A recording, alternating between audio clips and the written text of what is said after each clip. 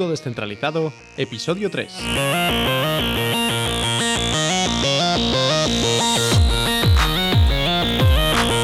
Bienvenidos a Mundo Descentralizado, un podcast donde hablamos sobre tecnologías descentralizadas como blockchain, de sus posibilidades y de sus limitaciones actuales, tanto tecnológicas como regulatorias. En este episodio hablamos con Eneko Knörr, uno de los más grandes inversores tecnológicos en España y una de las personas más influyentes en blockchain según el diario Expansión. Una de las cosas que más choca cuando hablas con Eneko es la honestidad y la falta de reparos absoluta para hablar de sus fracasos a pesar de sus muchísimos éxitos. Es una gran inspiración para aquellos que emprendemos para seguir intentándolo, no importa lo que venga. En este tercer episodio, donde ya empezamos a saber qué es blockchain y conocemos a algunos proyectos trabajando sobre esta tecnología, empezaremos a meternos en un caso de uso que probablemente sea hoy en día el más extendido, la inversión en criptomonedas o tokens. Hablaremos de la época del salvaje oeste en la inversión cripto, el boom de las ICOs o ICOs, donde mucha gente perdió dinero, incluidos Eneko y yo. Hablaremos del primer fondo de inversión Bitcoin en España, que murió a manos de la regulación, y de monedas estables, o stablecoins, que son activos digitales no sujetos a la volatilidad del precio que tienen Ethereum o Bitcoin, ya que están ligadas al valor de otra moneda como el dólar o el euro. Para aquellos que quieran empezar a utilizar criptomonedas, recordad que con este podcast hay una página web, mundodescentralizado.com, donde hay la llamada Escuela de Mundo Descentralizado. Ahí encontraréis tutoriales de cómo crear vuestra cartera de criptomonedas y cómo adquirir criptomonedas a través de una casa de cambio o exchange. Al pasar por la web, acordaros de suscribiros para recibir los últimos podcasts y artículos. Sin más, decir que este episodio no habría sido posible sin el soporte de CryptoPlaza, el espacio de coworking blockchain en Madrid. CryptoPlaza, en el espacio Loom, organiza regularmente eventos de divulgación sobre tecnología blockchain y alberga a muchas de las empresas que trabajan con blockchain en Madrid. Visitad cryptoplaza.es para ver los eventos a los que se puede asistir virtualmente y aprender más sobre blockchain. Pues Eneko Knörr es un empresario, inversor y profesor. Fundó su primera empresa en 1999 y la vendió a Telefónica. Ha creado empresas en España e incluso en Silicon Valley y ha invertido en empresas que se han vendido con éxito como TicketBiz o que están triunfando como Cabify, que en el último trimestre de 2019 fue rentable por primera vez, algo que no pueden decir sus competidores como Uber o Lyft. Fue nombrado el mejor Angel Investor en España en 2018, no está mal, y también es asesor de varias compañías tecnológicas y mentor de startups. Por si esto fuera poco, en el mundo blockchain es cofundador de ONIS y aplica su conocimiento como inversor y como educador, siendo profesor en IE Business School de blockchain, profesor de blockchain y de inversión digital y mentor. El periódico Expansión le nombró una de las personas más influyentes en blockchain en España. Además, tiene un canal de YouTube donde comparte su conocimiento sobre emprendedoría, inversión, blockchain y criptomonedas, así que si te interesa aprender de uno de los más grandes inversores españoles y un apasionado de blockchain, ya puedes seguirlo. Eneko Knörr en YouTube, K-N-O-R-R. Eneko, ¿has trabajado alguna vez para alguien o siempre te lo has montado tú solo? Mira, muy buena pregunta. Yo desde salir de la uni me puse a montar mi primera empresa y nunca he trabajado para nadie, menos cuando me compraron la empresa, que me obligaron a trabajar con ellos. Entonces, pues por contrato, 2 años tenía que estar trabajando para la empresa compradora Adsense, que es parte de Telefónica. Y entonces eso me pareció pues un poco duro, una pesadilla, y de hecho pues duré 6 meses, pues porque al final pues no nos arreglamos bien y terminaron echándome a los 6 meses, lo que en realidad pues me hicieron favor. O sea que esos 6 meses de mi vida son los únicos que he trabajado para terceros. ¿Es eso por lo que dices que lo que te gusta es crear empresas y no gestionarlas? Bueno, a mí la verdad, lo que pasa es que como emprendedor pues te gusta hacer cosas nuevas y tal, y cuando ya llevas, pues en Hostalia ya llevamos 7 años haciendo lo mismo, la empresa crecía tal, pero mucho trabajo de soporte clientes día a día, entonces eso te va cansando y lo que quieres es hacer más cosas. Tampoco te digo que haya que hacer una startup y al año siguiente estar en otra cosa, sino que en la gestión del día a día pues al final no es lo divertido. Hostalia es como empezaste en el 99. ¿Cómo ha sido un poco tu trayectoria? ¿Puedes explicar cómo fue para ti? ¿Cómo lo viviste? Bueno, yo siempre he querido ser emprendedor y entonces pues ya desde la uni me puse a montar distintas cosas, me centré en el web hosting que parecía que iba a ir bien Hostalia y así fue. En el año 2007 pues nos ofrecieron comprarnos la empresa, lo que nos pareció muy buena idea. Y luego pues me puse a montar más cosas. Ideateca, que era como lo que ahora se llama Venture Builder, que antes se llamaba incubadora. En un viaje a Silicon Valley, pues de repente vi la luz y dije, pues tengo que estar en Silicon Valley, porque la verdad es que el ecosistema en España ha mejorado muchísimo en los últimos años. Cuando yo decidí ir a Silicon Valley es porque en España pues había muy pocos inversores en tecnología, o uno, y era, pues parecía el camino adecuado. Y entonces pues ahí me fui, centrándome en una de las startups que estábamos montando, que era Ludey, una empresa de juegos para móvil y tecnología para juegos. Y ahí estuve 5 años con, pues eso, levantando pasta de Venture Capital español, también teníamos inversores chinos de Silicon Valley. Y lamentablemente, aunque estuvimos a punto de hacer cosas muy grandes, pues hablamos con Amazon, nuestra tecnología la usaban Disney, Nickelodeon, estuvimos a punto de levantar una ronda con un grupo chino, lamentablemente pues no funcionó. Al final la puntilla final fue pues un inversor chino nos dejó tirados en el último momento, pero al final no lo conseguimos, así que eso fue pues un fracaso muy gordo y muy doloroso, y después después de ese fracaso pues ya me volví a vivir al mejor sitio del mundo, que como sabes pues es Bilbao.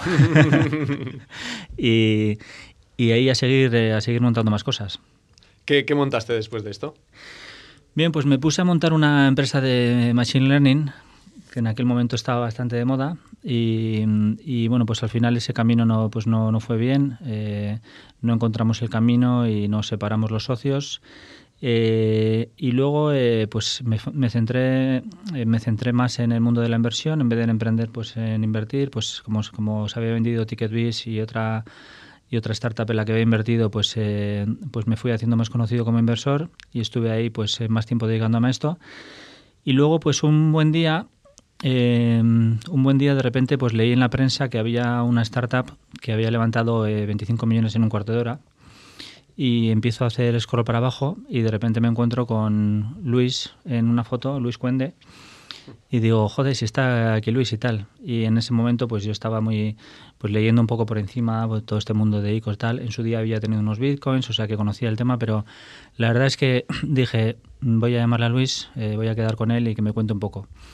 Pues nada, tuve una conversación con él y con su entonces novia Mónica, otra crack, y nada, con todas las cosas que me contaron de blockchain, porque Luis es un visionario, o sea, es un tío pues que en su día ya pensaba hace tiempo que el mundo en su día sería todo blockchain y tal, un mundo descentralizado, que no tienes por qué tener una SL en España o una Inc. en Estados Unidos, sino un mundo descentralizado. Bueno, total que pues después de 2 horas y media de un café, con la cabeza echando humo, me fui a casa diciendo, tengo que dedicarme a esto. Y entonces en ese momento pues vi la luz del mundo blockchain cripto y desde entonces pues me he dedicado a esto. Así que fue Luis. Sí. ¿A cuántos nos habrá inspirado el vídeo, el primer vídeo que lanzó Aragón? Madre mía. Sí, el culpable de que estemos en estas cosas, sí. Es uno de los grandes. Sí. Como inversor, claro, entiendo perfectamente que te interesase esto, pero ¿cómo pueden levantar 25 millones en un cuarto de hora? Como inversor, ¿cómo lo ves? Porque tiene un downside tremendo.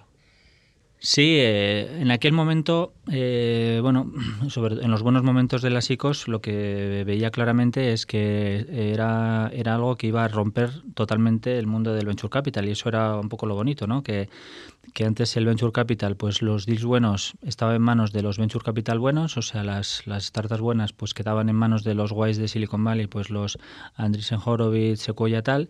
Y las ICOs democratizaban la inversión en startups. O sea, cualquiera podía invertir en la startup más top del momento, desde cualquier parte del mundo, desde Siberia, ¿no? Entonces, eso era lo bonito de las ICOs.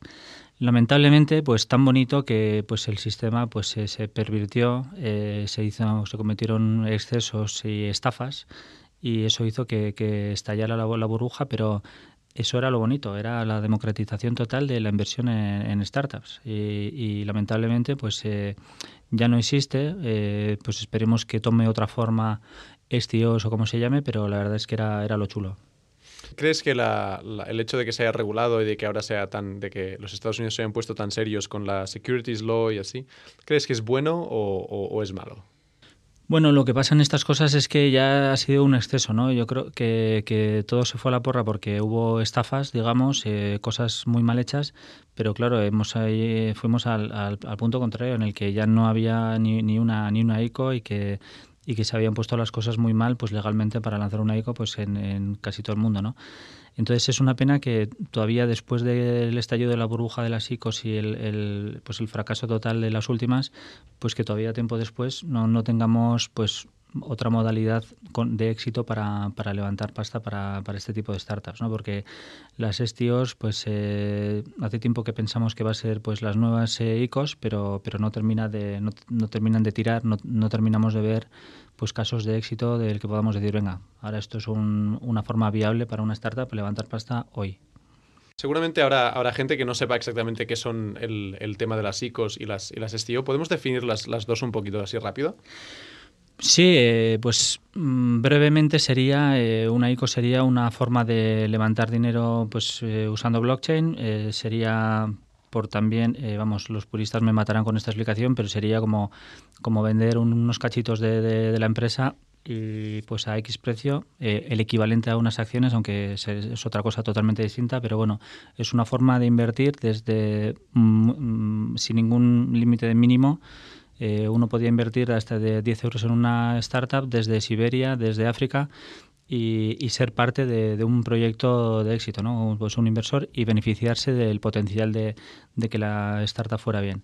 Y una Security Token Offering, pues una STO, pues algo parecido, mejor hecho regulatoriamente, más fácil de entender para inversores, donde en realidad ya básicamente te compras un cachito de una empresa, de una startup. Digamos que las ICOs lo que vendías era, o lo que comprabas como inversor era una token que luego seguramente en algún momento se iba a utilizar para el funcionamiento de la plataforma o del producto que estaban construyendo Sí. en blockchain, ¿verdad? Sí, efectivamente no quería entrar en los detalles, pero bueno, se habla de eso, un token que en vez de comprarte una acción o una parte de una empresa, que sería lo lógico en el mundo de la inversión, pues lo que se compraba era la moneda de cambio o la herramienta en la que se intermediaba los clientes y pues se intermediaba dentro de la propia empresa, ¿no? Y el token, el security token de Security Token Offering es ya lo más parecido a lo que sería una acción.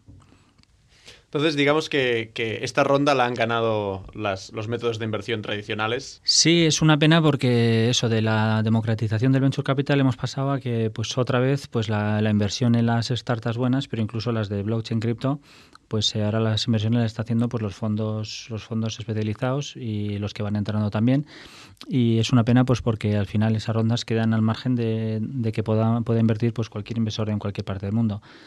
Pues volverán y esperamos que vuelvan y en forma de STOs que tienen muchísimo potencial. Hablemos de esos fondos especializados que mencionabas. Tú eres uno de los grandes inversores españoles en tecnología. ¿Qué le falta o qué tiene a favor el panorama inversor español? Y luego vamos a pasar a lo que tiene en contra. Pero empecemos por lo positivo.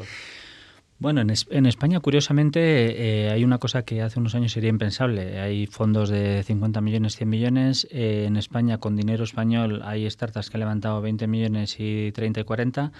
Y entonces el ecosistema, la verdad es que está muy bien. Y con startups que en siguientes rondas ya están levantando rondas muy gordas con inversores extranjeros y con potencial de convertirse en líderes mundiales. O sea que España está muy bien y es un buen sitio además para emprender y tener una startup porque en realidad pues hay financiación.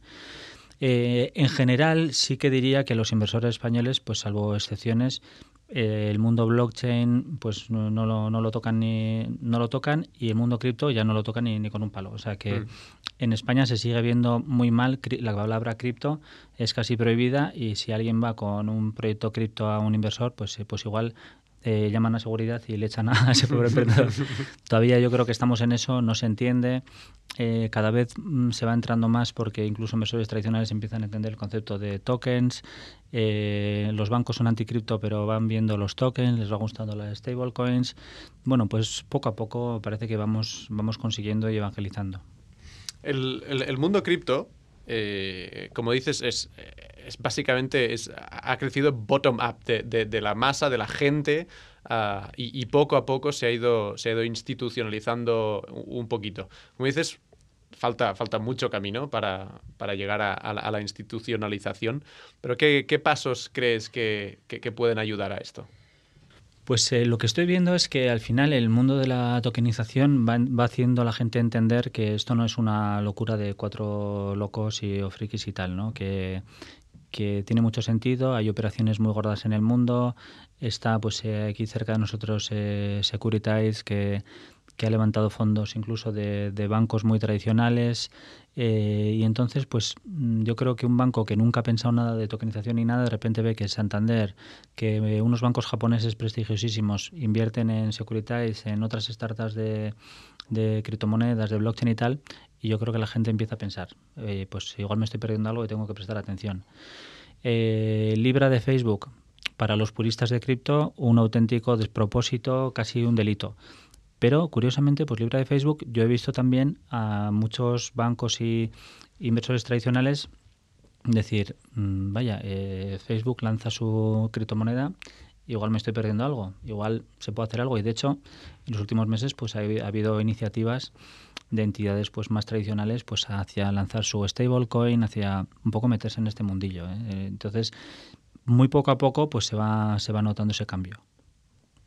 ¿Qué estamos haciendo bien en España en blockchain? Bueno, pues yo creo que iniciativas como Criptoplaza, donde se juntan startups de cripto, formación, pues está el máster de blockchain de Tutelus y tal. Cada vez veo más cursos de blockchain en todos los sitios, pues incluso en algunas universidades. Y entonces, bueno, yo creo que poco a poco se va evangelizando, pero bueno, esos cursos también son pues porque la gente se va preguntando qué es esto y que igual me estoy perdiendo algo y que bueno, el saber de estas cosas pues puede ser un valor añadido pues para su trabajo. Definitivamente el saber para qué puede servir la utilización y todo esto puede aumentar primero la valoración, la evaluación, el montón de dinero que se pone ahí. Entonces esto inicia un círculo vicioso. Cuando más gente se interesa, empieza a comprar cripto, los proyectos empiezan a tener más dinero, pueden gastar más, que es lo que pasó hace un par de años, y llevamos el 2019 en la vía contraria, ¿no? Donde se ha desinflado todo, porque no hubo un delivery, no hubo proyectos que realmente entregasen un producto como hace falta. Eso es, efectivamente, pues muchas ICOs se criticaban de que no tenían nada, que no iban a ningún sitio y lamentablemente, pues en muchos casos los catastrofistas pues se les ha ido dando la razón. Hay startups que no han lanzado ningún producto y que incluso aunque querían, pues otras se han quedado sin dinero y tal. O sea, los casos tipo Aragon que han sido súper transparentes, han seguido desarrollando tal, pues lamentablemente pues son los menos y eso es muy muy triste, ¿no? Así hay un montón de tokens y tal de las ICOs que no van a levantar cabeza en su vida. Sí, habré puesto yo poco dinero en comprar tokens de proyectos que se han hundido. Creo que como yo muchos, y porque había lo llamado FOMO, Fear of Missing Out, ¿no? Sabes que se va a vender todas las tokens en 30 minutos, me voy a quedar sin poder comprar y esto va a explotar, va a ser el nuevo Tesla, y me voy a quedar sin. ¿Caíste tú también o lo miraste con los ojos del inversor tradicional? No, yo también caí porque me lo creía pues como nadie. Todo este mundillo era súper interesante. Es cierto que igual algunos proyectos los miraba más desde la perspectiva de inversor que la de sin más un poco el que compraba cualquier locura. Sí veía que se metía pasta en proyectos cuando la gente no había mirado ni la información ni nada, ¿no? Entonces en ese sentido pues miraba un poco más. Ahora, cuando todo se fue a la porra, pues yo también me hundí pues como todo el mundo, lamentablemente, sí. Ahí lo malo es que no sé, cuando estalló la burbuja pues no se distinguió ni los proyectos buenos de los malos. Cayeron todos y eso es un poco lo injusto o lo triste. Eres cofundador de Onis. Hemos tenido a Gelito aquí en el podcast. ¿Has invertido o has creado algún otro proyecto cripto en España? Pues mira, cuando vi la luz, como te decía después de hablar con Luis, Pues nada, tenía la obsesión de que las siguientes cosas que hiciera pues tenía que ser en el mundo cripto. Me puse a montar el primer fondo de bitcoins de España, que no pude llegar a montarlo nunca porque pues me choqué con la CNMV, con el regulador español. Y lamentablemente, curiosamente, pues en todos estos años, desde que intenté lanzarlo, pues nadie lo ha conseguido, ¿no? Mucha gente ha hablado también con la CNMV y, oye, ¿cómo puedo hacerlo? ¿Con qué fórmula? Y ha sido imposible. Y entonces pues ahí se ha quedado y ese hueco pues lamentablemente está ahí. También pues como creo que casi todo el mundo en este mundo cripto pues estuve haciendo mining, pues equipos en casa, luego otro tipo de equipos pues en un garaje, tal, todo tipo de cosas, hasta que bueno pues ya ves que los números no salen, minando en España pues no salían. Y en ese mundo también estuve muy metido. También con unos amigos americanos estuve en un proyecto de creación de un fondo que invertía en masternodes. También pues el proyecto se quedó parado pues cuando se hundió todo el mercado. Hablemos un momento Sí. de masternodes, porque quizá Sí. algún oyente no sabe lo que son. Masternodes son nodos de ciertas blockchains que son los que minan, ¿no? Pero son en proof of stake. Sí. Sí, sí. Entonces, efectivamente, pues eso, en algunas blockchains, pues es una forma de minar, por decirlo todo para que lo entienda todo el mundo, pero pues vía software. Se pone un servidor que no es una máquina que está ahí procesando y consumiendo un montón de electricidad, sino es un servidor cualquiera que hace las operaciones de esa blockchain. Y a cambio de eso, pues recibe una rentabilidad en la moneda que se está usando. Entonces hubo monedas también pues en su momento pues que daban unas rentabilidades muy muy grandes. Cuanto mayor rentabilidad, lógicamente, pues era más probable que se fuera a la porra, y así ocurrió. O sea, había monedas en las que uno invertía y podía sacar pues un 40% o un 100% en un mes, y entonces pues esas eran las que luego total que se iban a la porra, ¿no? Pero bueno, hacíamos ese tipo de cosas y se quedó parado, y ese mundillo pues lamentablemente tampoco ha seguido mucho adelante. Y también me puse a montar una stablecoin. En ese tema pues se nos ocurrió a un equipo y a mí, estudiando dónde estaba el espacio, porque se estaban creando bastantes stablecoins, pues una stablecoin que fuera, la peculiaridad es que era un portfolio del resto de las stablecoins. Entonces era un poco para diversificar riesgos, ¿no? Porque al final cuando inviertes una stablecoin estás confiando en que la empresa que está detrás de esa moneda estable pues realmente tiene los activos que dice que tiene respaldando cada moneda, ¿no? Y nada, este proyecto se quedó parado pues por un tema regulatorio, de dónde ponerlo, tal. Y bueno, pues se quedó ahí, pero bueno, ese mundillo me pareció muy interesante. Como sabes, pues los puristas de cripto, lógicamente también cualquier stablecoin les parece un despropósito, porque es una criptomoneda respaldada por una moneda fiat. Pero curiosamente, yo también cuando empecé a leer sobre stablecoins dije, ¿qué es esto? Esto no vale para nada. Y luego, con el tiempo, y ahora más todavía, pues veo que han sido totalmente necesarias. El mundo de los pagos pues necesita una moneda que sea totalmente estable, pues para pagar a gente, para guardar las monedas en algún sitio con tanta volatilidad. Y aunque por supuesto yo lo que soy fan es de las criptomonedas descentralizadas, pues creo que tienen su espacio, y además que fomenta el conocimiento y el uso del mundo cripto en general. Totalmente de acuerdo. Yo creo que las stablecoins lo que hacen es facilitar a la gente una entrada, porque lo pueden usar por el mismo valor con números que ya conocen. Saben que si tienen 30 DAIs, tienen 30 dólares. ¿Por qué no hay ninguna stablecoin de euro, por ejemplo? Bueno, sí que vi algún proyecto que había lanzado una stablecoin de euro, y yo creo que ahora hay algunos más, pero tampoco veo que tengan muchísimo éxito. Yo creo que ahora mismo no me viene a la cabeza cuál vi por ahí hace un par de años, pero las que han tenido más éxito, las que se usan en los exchanges y tal, son respaldadas por dólares. Y es que en general yo donde veo el potencial a todo el mundo blockchain, antes de nada, yo no soy un fan de blockchain en general. O sea, no creo en blockchains para todo. No, el mundillo de blockchain pues para para la panadería de la esquina, para que la trazabilidad y tal, pues no lo veo, y para muchísimas cosas pues yo creo que no es una solución la necesaria, y en ese sentido pues creo que es un desastre muchas cosas que se están haciendo en blockchain. En blockchain a mí el mundo que me gusta es pues lo que antes llamaríamos cripto sin más, y ahora lo ampliamos a pues finanzas descentralizadas. O sea, yo creo que hay un potencial gordísimo, y todos estos proyectos pues me encantan y son los que sigo.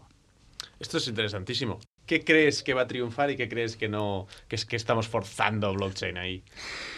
Bueno, sí que creo eso. Finanzas descentralizadas, pues lógicamente también esto es un poco pues wishful thinking, que es que pienso que es el futuro. Luego la realidad pues nos chocamos con que pues estamos donde estamos. El uso de las aplicaciones descentralizadas es ridículo. Estamos todavía pues en los comienzos de esto. Entonces, la verdad, es muy bonito finanzas descentralizadas, luego la realidad pues nos chocamos con lo que es, eso es lo malo. Y yo creo que es la evolución del mundo fintech, y creo que es donde hay que estar, y a mí eso es lo que me gusta, pero pues lógicamente pues estamos todavía muy lejos, y eso es lo malo, ¿no? Que meterte en proyectos donde pues no sabes cuándo vas a ver algo de movimiento, es como estar en internet montando cosas en el año 94, ¿no? Que al final pues demasiado pronto, y al final pues te quedas en el camino. Pero insisto, lo que no veo pues es eso, pues blockchains privadas, blockchains para todo, empresariales, tal, pues mira, eso lo dejo ahí en manos de los consultores que vendan sus soluciones y tal, que en muchos casos se la pegarán, pero a mí lo que me gusta es este mundo más finanzas descentralizadas, que es en el camino en el que estoy ahora. ¿Hay algún proyecto que te guste especialmente en finanzas descentralizadas? Creo que también se llama DeFi, Decentralized Finance. Sí. Bueno, pues este mundillo, bueno, pues yo creo que DAI es uno de los precursores, los que más movimiento están dando a este mundillo, que está dando a conocer lo que es el concepto en general. Y pues eso, con conceptos como compound y tal, pues también los miro mucho. Bueno, pues hay un montón de cosas que te abren los ojos a lo que se puede hacer y lo que no. Y en general en el mundo cripto, curiosamente, pues cuando alguien me dice, oye, pues pero ¿quién va a pagar en bitcoins aquí y tal? Bueno, pues es que en realidad nosotros vivimos en una sociedad muy avanzada donde no hay nada más fácil que pagar con tu tarjeta contactless en euros. Y eso pues es difícil de cambiar. Igual en realidad el futuro está donde más necesario es igual en países subdesarrollados, donde hay gente que no tiene banco. Y igual que en muchos países pasaron de no tengo no tengo teléfono, no tengo línea fija, y pasan al móvil, pues en muchos países pasarán de no tengo banco, me salto el paso del banco y me paso a cripto, ¿no? Es un salto de tecnología, me paso al mundo bancario, y la gente pues tendría una wallet, operaría con criptomonedas donde puede hacer transferencias, pues trabajar ahí de una forma baratísima, y donde no depende de una moneda local, que muchos países lamentablemente pues no pueden depender de eso, ¿no? Que también aquí es, bueno, en principio todos nos fiamos de que un euro vale un euro, pero hay gente en muchos países que no ha tenido esa suerte. Claro. Y ahí es donde dices, joder, ahí es donde realmente tienen muchísimo más valor las criptomonedas. Sí, especialmente ahora que hablamos de DAI. DAI es una stablecoin ligada al dólar, y mucha gente en Argentina está empezando a utilizarla porque es mucho más estable que el peso argentino. Exacto, sí, sí. Es que no nos damos cuenta a veces, ¿no? Del valor de esto. No, es que tal, si tenemos el euro. Ya, pero es que, oye, que tenemos la suerte de tener el euro. Que cualquier cosa puede pasar, pero tenemos la suerte. Oye, y es que no solo Argentina, Venezuela o Zimbabue, o sea, hay muchos países donde pues la gente ha confiado sus ahorros de toda la vida en su moneda y los ha perdido, ¿no? Entonces, creo que hay muchísimo potencial en bancarizar, no sería el concepto, pero por lo menos dar un sistema financiero nuevo a gente que ahora mismo no tiene nada. Claro. Lo bueno que tiene es que tiene muy pocas barreras de entrada. Para tener una mobile wallet una cartera de criptomonedas en tu móvil, es facilísimo, solo tienes que descargarte una app. Sí, eso será lo bueno, que tú si quieres montar un banco en un país de África, pues sería una locura de licencias y tal, pero si quieres que la gente use tu wallet, pues sería tan fácil como ponerlo a disposición del público, sí, desde luego. Claro. Sí, sí, para usar DAI solo necesitas una wallet móvil y que alguien te envíe un poco de DAI y listo. Desde luego. En España es un poco, como has dicho, es un país muy avanzado donde ya tenemos las cosas muy fáciles, entonces cuesta muchísimo más hacer este salto a cripto porque hay llaves privadas, es complejo técnicamente, aunque para utilizarlo tampoco hay que entenderlo mucho. Pero has dicho varias veces que te has topado con la regulación. ¿Qué les pasa a los reguladores españoles? Bueno, pues es un problema que al final los reguladores tienen como objetivo pues defender al pequeño ahorrador.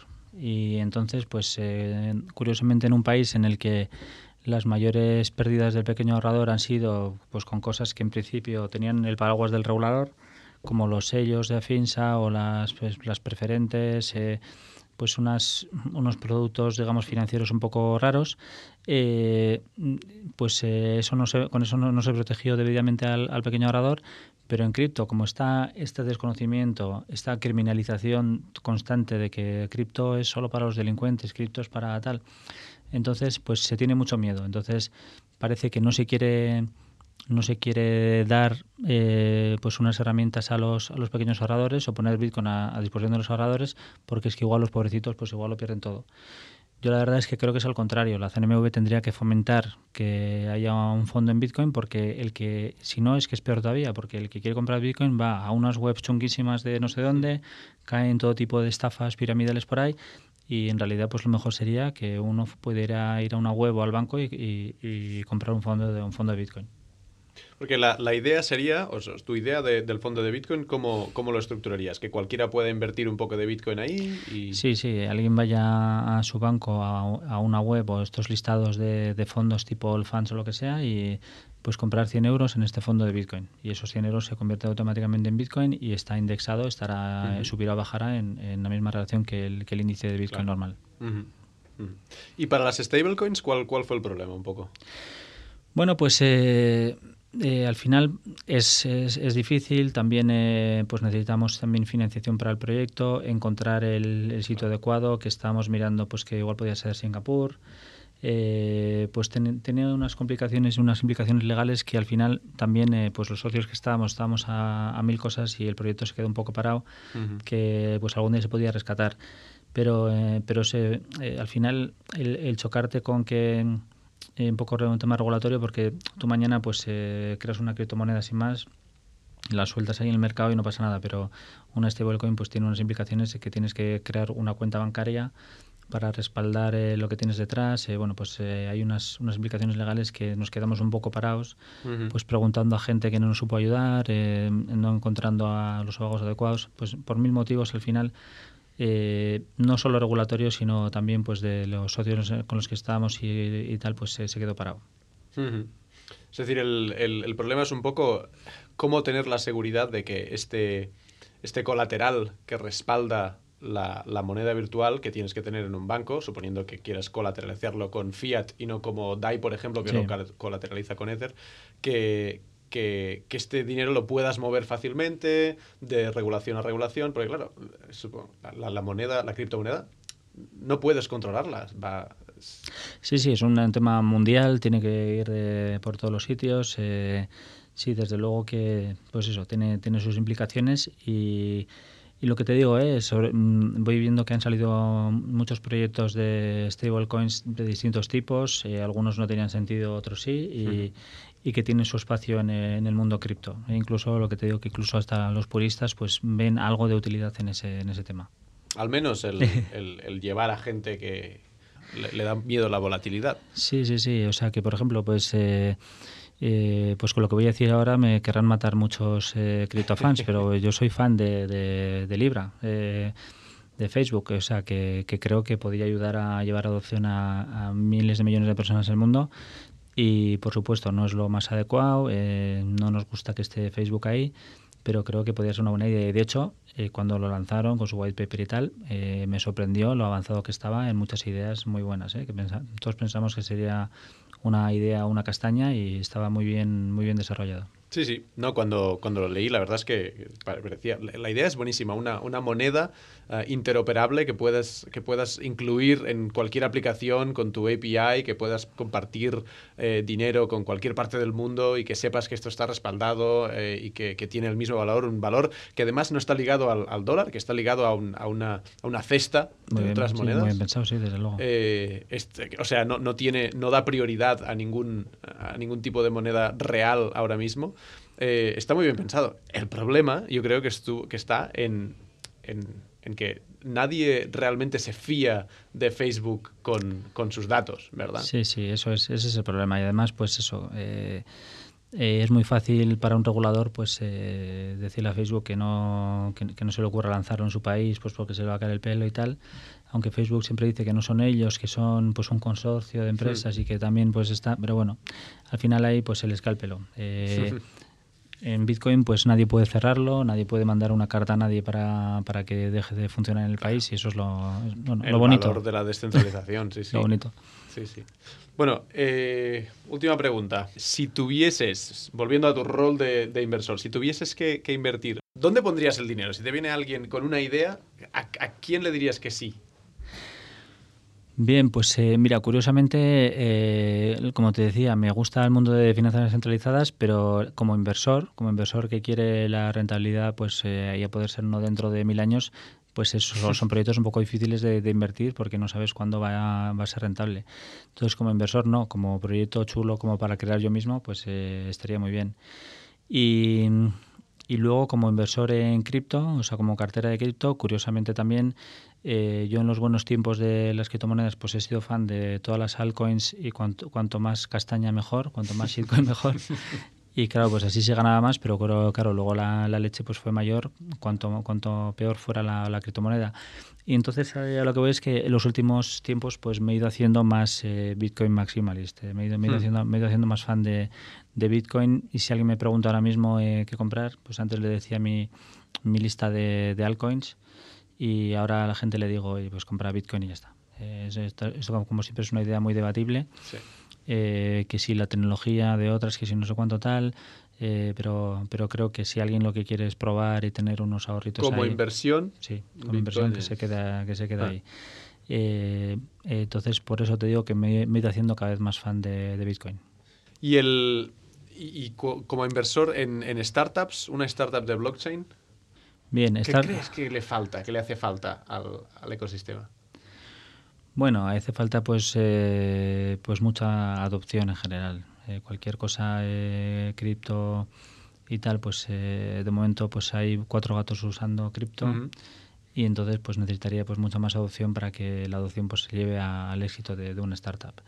Startups de blockchain en general, blockchain para no sé qué uso empresarial y tal, a mí personalmente no me gustan porque veo muy poca escalabilidad ahí, ¿no? Que esas startups son más una consultora. Hay startups que pueden ir muy bien, que pueden ser rentables para los inversores, pero la escalabilidad que pueden tener la veo más limitada, así que como inversor pues tampoco me gusta tanto. Pues muchísimas gracias, súper informativo. Muchas gracias a ti, un placer estar aquí.